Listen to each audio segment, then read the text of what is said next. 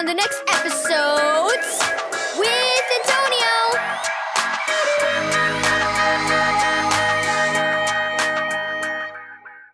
Thank you, Keys for Kids Ministries, for this daily devotional. Appreciation appreciated. Read Romans 16, verse 1 through 16. This whole chapter is like the world's longest greeting card. Diego thought one morning as he read the 16th chapter of Romans. He looked at the verses again. It talks about people Paul appreciated. Maybe it's to show us we should let people know how much we appreciate them. I know. I'll do that today. I wonder what they'll think. Diego grinned. They'll probably be surprised. At breakfast, Diego smiled at his mom when she handed him a plate of toast and eggs. Thanks for fixing this for me, Mom, he turned to his brother.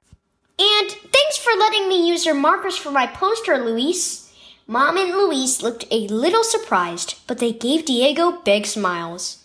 Later that day, Diego greeted a friend. Hi, Gabe.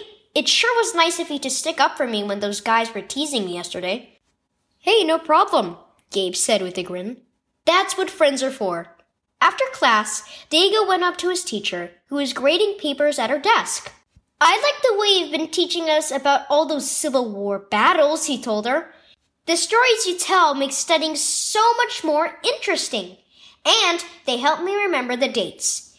Miss Simmons smiled. Why, thank you. I'm glad you find it helpful. On the way home from school, Diego saw Pastor Gray and the church music director standing in the parking lot. Hi, Pastor Gray, said Diego as he approached. In that sermon about the 10 Commandments last Sunday, you explained them in a way I could understand. And I like the music you pick every week, Mrs. Bell. Diego received 2 more big smiles. That night, as Diego was getting ready for bed, he recalled all the smiles he'd gotten that day. People appreciate being appreciated, he murmured to himself. Then he thought of something else. I haven't told God how much I appreciate him today. So he sat down on his bed and prayed. Dear Jesus, thank you for loving me and for dying on the cross for my sins. And thank you for all the wonderful people you've put in my life.